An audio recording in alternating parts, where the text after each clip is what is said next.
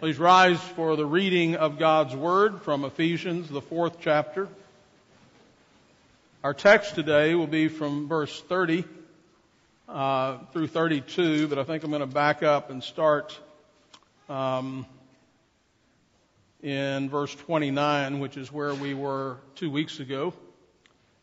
Let no corrupt word proceed out of your mouth, but what is good for necessary edification, that it may impart grace to the hearers. And do not grieve the Holy Spirit of God, by whom you were sealed for the day of redemption. Let all bitterness, wrath, anger, clamor, and evil speaking be put away from you with all malice. And be kind to one another, tender-hearted, forgiving one another, even as God in Christ forgave you. And thus far the reading of God's Word, and all God's people said. Amen. You may be seated. A large part of what the Apostle Paul is laying out in Ephesians chapter 4 and 5 is the contrast between believers and unbelievers. How has the gospel changed our lives? How does it look? How does it play out in our everyday lives? We primarily know what someone believes, not so much by what they say, but rather by what they do or how they live. There are many who profess to be Christians who would be highly offended were someone to even begin to question that profession, but whose attitudes or behaviors contradict their profession. And I don't mean just occasionally, but I mean substantially. Now, there's really no need for the normal disclaimer that no one is perfect, because we all know that, and that's not what's being called for here, and that's certainly not what I'm calling for. In fact, what's being called for is a certain type of attitude and behavior in response to the sins of others. We live with each other, fellow sinners, and inevitably there will be sins committed against us. And this text is primarily concerned with how we respond when we are sinned against. So this is not a catalog of what others should be doing toward you, but rather it's an explicit set of standards for your attitude and behavior toward all the other sinners in your life.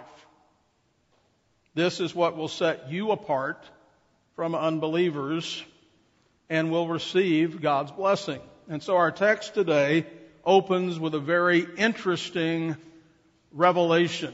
The Bible's telling us things about God. This is the way we know God, is through His Word, through what He's been pleased to reveal about Himself.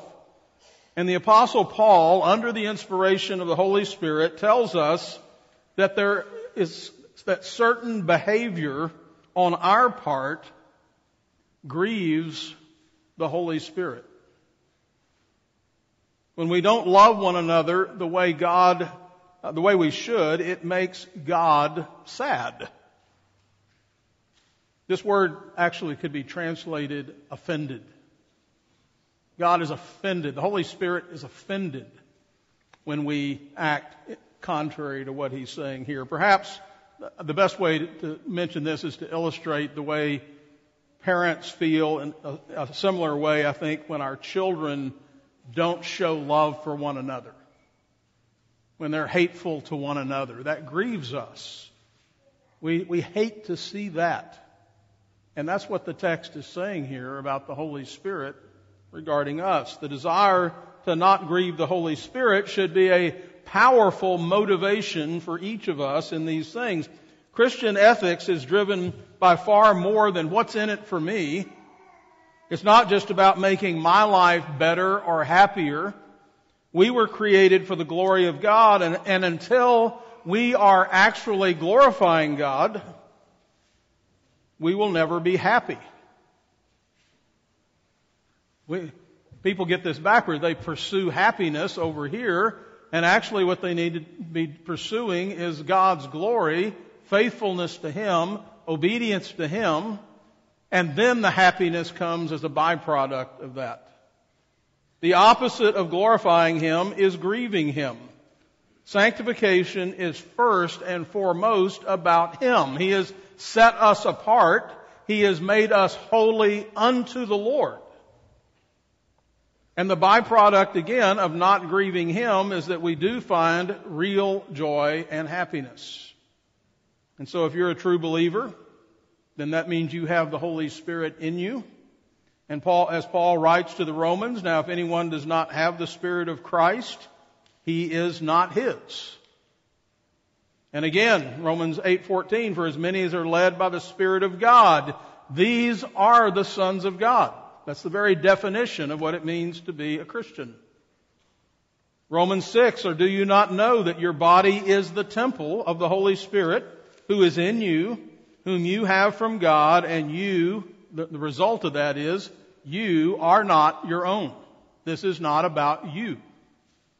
For you were bought at a price. Therefore, glorify God in your body and in your spirit, which are God's.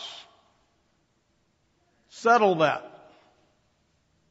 And things will begin to change. Rather dramatically, I might add. So now, everything you're being called to do you are enabled and empowered by the Holy Spirit to do, and you must stop resisting Him. In Christ, you can do everything that He's calling you to do. So once again, I ask you to find yourself in this text today and leave here determined to follow Jesus and to do whatever He's called you to do. However hard it is, whether you think it'll work or it won't work, that is really irrelevant. He didn't say, do this if you think it'll work in your situation. He just said, do this. And you'll be blessed. And so, anything that is not holy grieves Him. We can grieve Him with our thoughts. We can grieve Him with our attitudes, with our words, and with our behavior. He is omniscient, and so He is aware of, more than aware, He's fully cognizant of all of that, all the time. So the text says, and do not grieve the Holy Spirit of God, by whom you were sealed for the day of redemption. So remember what He's doing in you and for you all the time. And so let this motivate you in your progress, in your sanctification, in that process of becoming more and more like Christ. Now in this whole section of Ephesians, Paul a number of times talks about stop doing this and start doing this other thing. Put this in its place. What Jay Adams calls the take off, put on dynamic. Take off your dirty clothes and put on clean clothes. Take off this bad habit and put on this good habit. Many of us, most of us, have developed over the years both a combination of bad and good habits. The good habits bring blessing. The godly habits always bring blessing, and the bad habits always bring misery, unhappiness. So this brings us to the last set, this text does, of negative and positive instructions, the take-offs and the put-ons that are found prior to this in Ephesians 4. And so there are some things that should never be a part of your life again. There are other things that must be constantly present in your life. And so, for example, we are going to take off bitterness, wrath, anger, clamor, evil speaking, and malice. And what we're going to put on in its place is kindness, tender-heartedness, and forgiveness. So let's take those one at a time very briefly, just to be sure we don't fly past them and miss the point. Bitterness is always about relationships. It's always directed toward someone. It is a state of the spirit, and its result is a sourness of perspective which never sees the good but can always find whatever is wrong and defective. A few people may wear rose-colored glasses, but the bitter person wears yellow-tinted glasses so that everyone they look at is jaundiced and tainted. The Bible says to rejoice in and for all things, and to rejoice always, and the bitter person does the opposite. And make no mistake, no matter what has been done to the bitter person, the bitterness is a sin that belongs only to the bitter person. Bitterness is your sin, not anybody else's. Yeah, but let's assume they did all those horrible things to you. Are you bitter? You may not be bitter. You have to take off bitterness. There are other remedies for what other people have done to you. There are other instructions in the Bible on how to handle that, like go to them to win your brother, Matthew 18. You can pray for them. You can be wronged by them. You can turn the other cheek. You can bless them. There's all kinds of instruction in the Bible about how you can interact with the person who sinned against you. The one thing you cannot do is be bitter toward them. Bitterness belongs to the bitter person. Hebrews 12:14 and 15. Pursue peace with all people. We're going to see that's the opposite here of the bitter person. Because the bitter person actually nurses offenses, feeds them, and fertilizes them. Pursue peace with all people and holiness, without which no one will see the Lord. Boy, that's an awesome warning. Looking carefully, lest anyone fall short of the grace of God. God's ill-deserved favor toward you. You're going to fall short of that. Lest any root of bitterness springing up cause trouble, and by this many become defiled. I will readily grant that the bitter person might have a very legitimate grievance against someone else.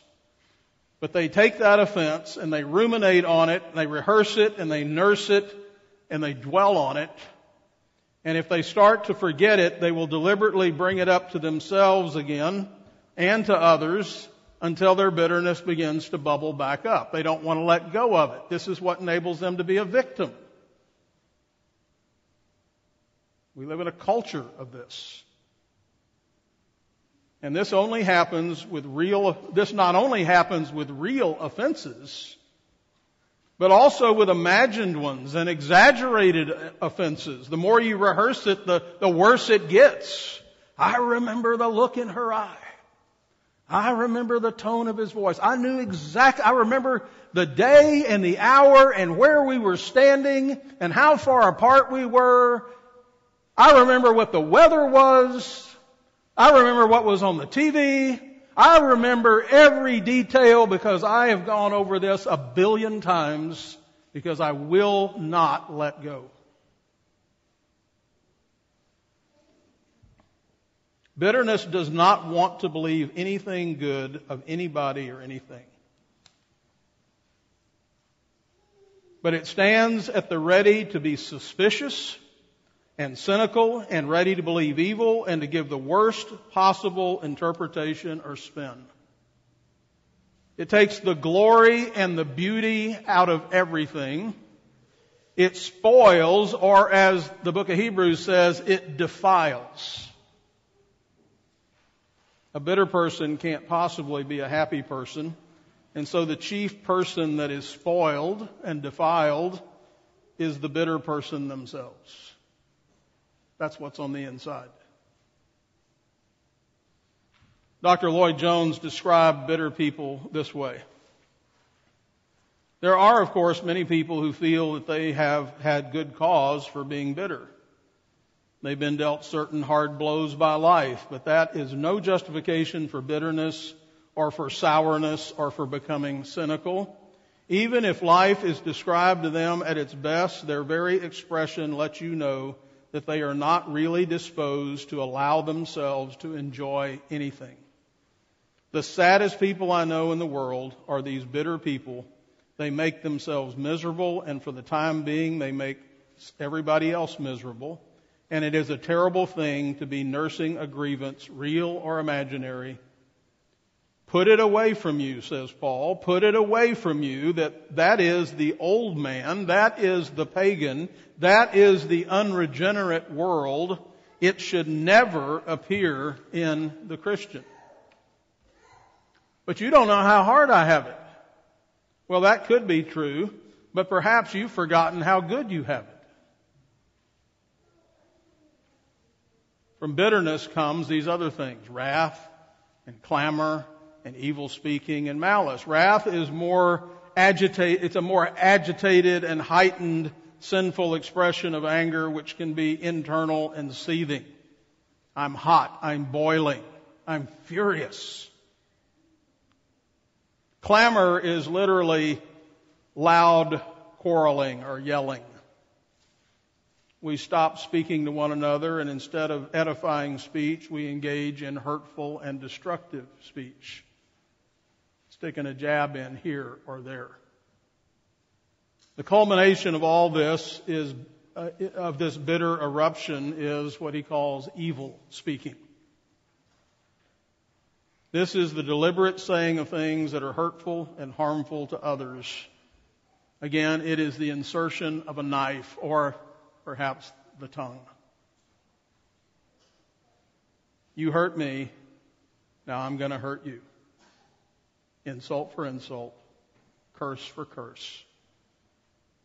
And underneath all this bitterness and bitter and corrupt speaking is a heart filled with malice. Malice is wishing ill upon someone else. It's a form of hatred which seeks to inflict pain on someone else. Payback, if you will. It's the opposite of love, which always seeks the good of others, even at your own expense. If you could really see yourself in that moment of unleashing, you would, or perhaps should, be embarrassed or ashamed. If someone were to walk in on that. You have done them no good, and you've done yourself no good, and you have grieved the Holy Spirit of God. You can switch on the sweetness, of course, to cover for everyone else to see. Your sinful pride tries to hide the shame of your bitterness, but God can see through all of that. Hebrews 4:12-13, God is a discerner of the thoughts and the intents of the heart. And there is no creature hidden from his sight, but all things are naked and open to the eyes of him to whom we must give an account. And so I want you to remember that every time you find yourself engaged in any kind of behavior, most often in our homes, there is nothing of this kind of behavior. There's nothing Christian about it. There is no justification for it. This is not righteous indignation. Regardless of what another person might have said or done to you in that moment, you're acting like an unbeliever. You're not following Jesus. You have certainly forgotten that God is present, and that is the opposite of a believer. And so Paul says this kind of behavior is to be put away from us forever, because it's horrible. In fact, the term evil speaking is the word for blasphemous. We not only blaspheme when we say wrong things about God, we also blaspheme when we say evil things about one another, since that we are all made in the image of God. All of this is incompatible with a new man in Christ. We might find it difficult to admit that we have in our hearts bitterness, malice, anger, or wrath, but I'm asking you to confess it right now. Every one of us have struggled with this at some point. Maybe a little, maybe a lot, maybe all the time, maybe over years. maybe just this week. Own it. Own all of it. Repent of it. Put it away forever. Throw it out and lock the door. All of that is a denial of who you are in Christ. But the fruit of the Spirit is love, joy, peace, patience, kindness, goodness, faithfulness, gentleness, and self-control. Now, that's what we like to call the negative. That's the part we want to take off. That's the nasty part. What's the positive? What's the beautiful? What's the lovely that we want to put on? Well, the next verse says, and be kind to one another, tender-hearted, forgiving one another, even as God in Christ forgave you. Remember, the best way, indeed the only way to get rid of these old vices is to replace them with new virtues. Something's going to fill that space. Thomas Chalmers said that we need to apply the expulsive power of a new affection. The Apostle Peter writes about this in his second epistle, chapter 1, verses 5 through 11. But also for this very reason, giving all diligence. I want to ask you, are you giving all diligence to correcting these things? Add to your faith virtue. To virtue, knowledge. To knowledge, self-control. To self-control, perseverance. To perseverance, godliness. To godliness, brotherly kindness. And to brotherly kindness, love. For if these things are yours and abound, you will be neither barren nor unfruitful in the knowledge of our Lord Jesus Christ. For he who lacks these things is short-sighted, even to blindness, and has forgotten that he was cleansed from his old sins.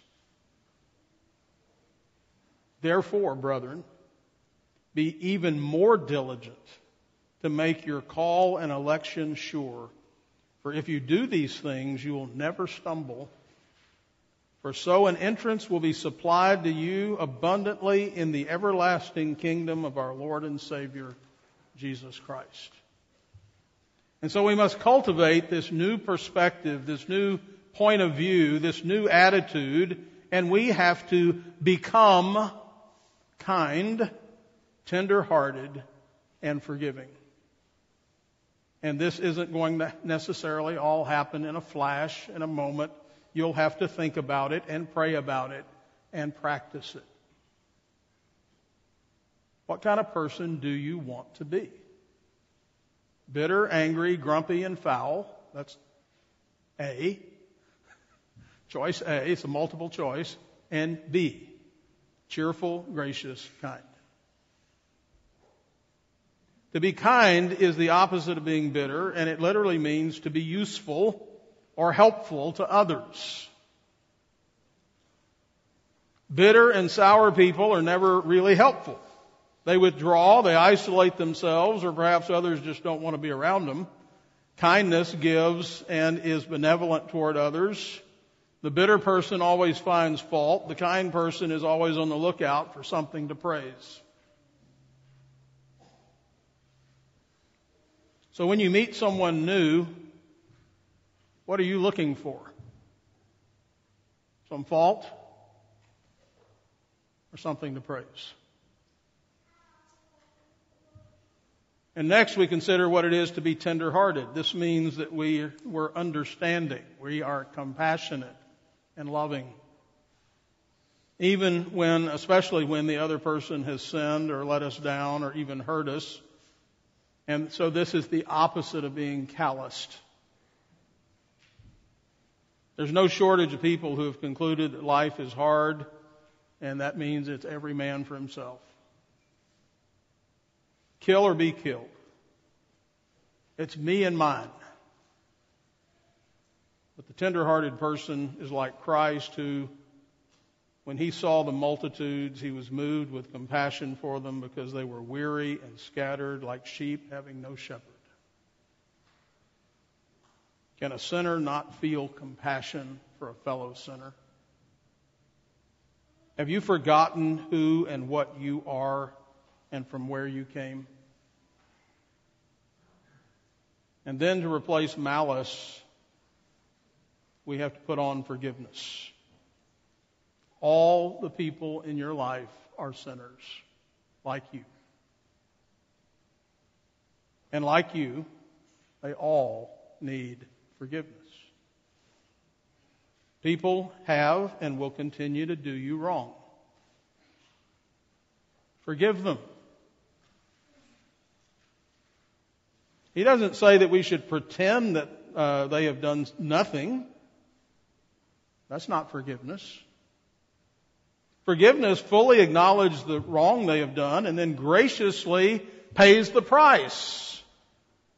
Cancels the debt. You owe me nothing. It's covered. I love you. It's taken care of.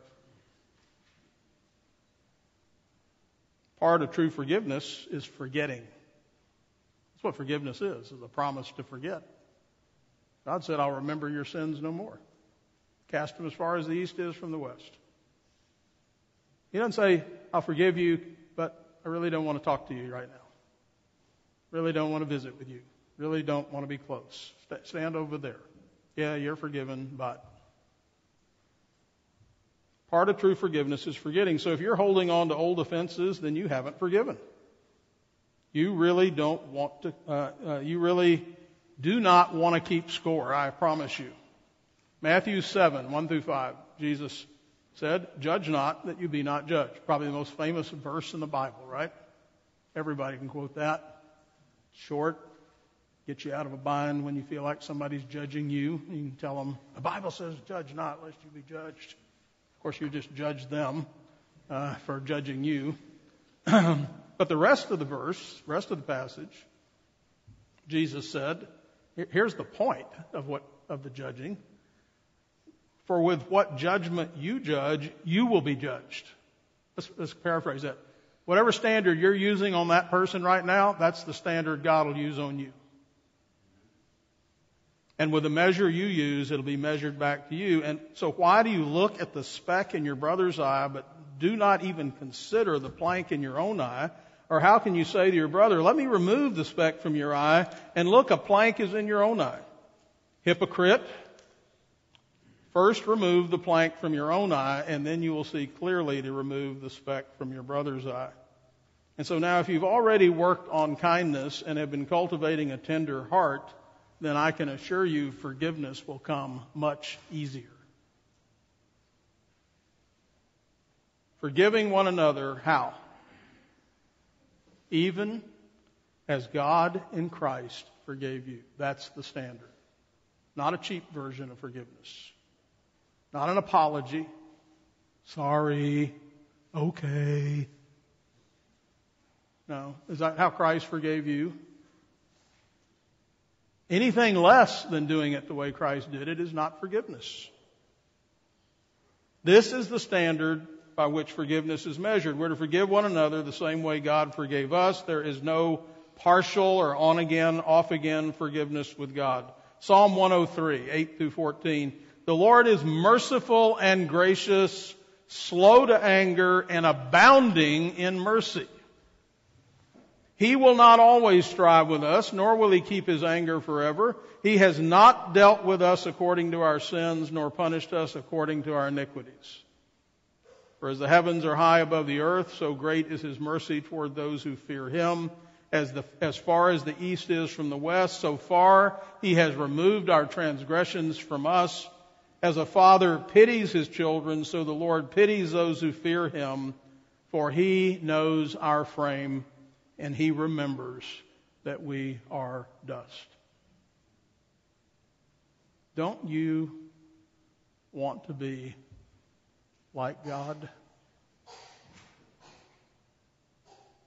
Paul has already told us earlier in Ephesians chapter 2, verses 4-7, but God, who is rich in mercy, because of His great love with which He loved us, even when we were dead in our trespasses and sins, made us alive together with Christ, for by grace you have been saved, and raised us up together and made us sit together in the heavenly places in Christ Jesus, that in the ages to come he might show the exceeding riches of his grace in his kindness toward us in Christ Jesus. Do you know that your sins are forgiven? There's a way for you to know the answer to that question. Are you forgiving others? Are you eager and ready to forgive others who have sinned against you? As you hear this sermon today, are you hardened or softened? The Bible pushes us. It's hard. We want to do a little, and it requires much more. Jesus makes this argument in his parable found in Matthew 18. Then Peter came to him and said, Lord, how often shall my brother sin against me and I forgive him? Up to 7 times? That seemed like a lot. Jesus said to him, I do not say to you up to 7 times, but up to 70 times 7. Therefore the kingdom of heaven is like a certain king who wanted to settle accounts with his servants, and when he had begun to settle accounts, one who was brought to him who owed him 10,000 talents. But as he was not able to pay, his master commanded that he be sold with his wife and children and all that he had, and the payment be made. The servant therefore fell down before him, saying, Master, have patience with me, and I will pay you all. Then the master of that servant was moved with compassion, released him, and forgave him the debt. But that servant went out and found one of his fellow servants who owed him 100 denarii, much less. And he laid hands on him and shook him by the throat, saying, Pay me what you owe. So his fellow servant fell down at his feet and begged him, saying, Have patience with me, and I will pay you all. And he would not, but went and threw him into prison till he should pay the debt. So when his fellow servants saw what had been done, they were very grieved, and came and told their master all that had been done. Then his master, after he'd called him, said to him, You wicked servant, I forgave you all that debt because you begged me. Should you not also have had compassion on your fellow servant, just as I had pity on you? And his master was angry and delivered him to the torturers until he should pay all that was due him. And boy, verse 35 is powerful. So my heavenly Father also will do to you if each of you from his heart does not forgive his brother his trespasses. So God does not forgive us because we first forgave. The person who realizes that forgiveness the person who realizes what true forgiveness is freely forgives others. If you have felt kindness, mercy, and compassion, if you have had your debts canceled, then how could you refuse that to someone else? Even as God in Christ forgave you. Let's pray. Father, thank you for instructing us in how to live our new life in Christ and for giving us genuine hope in redeeming not only our relationships to you, but also to one another. We have too often given up when we have yet to trust and obey you. In our bitterness, wrath, anger, clamor, malice, and evil speaking, we forget what you have done for us and fail to give to others what you have given to us. Lord, forgive our lack of faith and encourage us today to put off these things and to put on kindness and tenderheartedness and to forgive one another even as you in Christ forgave us. Lord, there are husbands and wives, fathers and mothers, parents and children and siblings who need to take your words to heart today. May they find the true joy that comes only in faith and obedience. As the Apostle John wrote, "Whoever believes that Jesus is the Christ is born of God. And everyone who loves him, who begot also loves him who is begotten of him. By this we know that we love the children of God when we love God and keep his commandments. For this is the love of God, that we keep his commandments, and his commandments are not burdensome. For whatever is born of God overcomes the world, and this is the victory that has overcome the world, our faith. Who is he who overcomes the world but he who believes that Jesus is the Son of God?" Amen.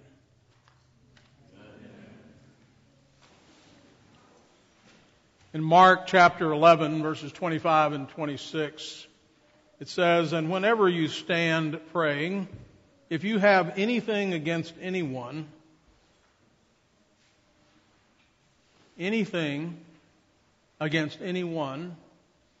forgive him, that your Father in heaven may also forgive you your trespasses.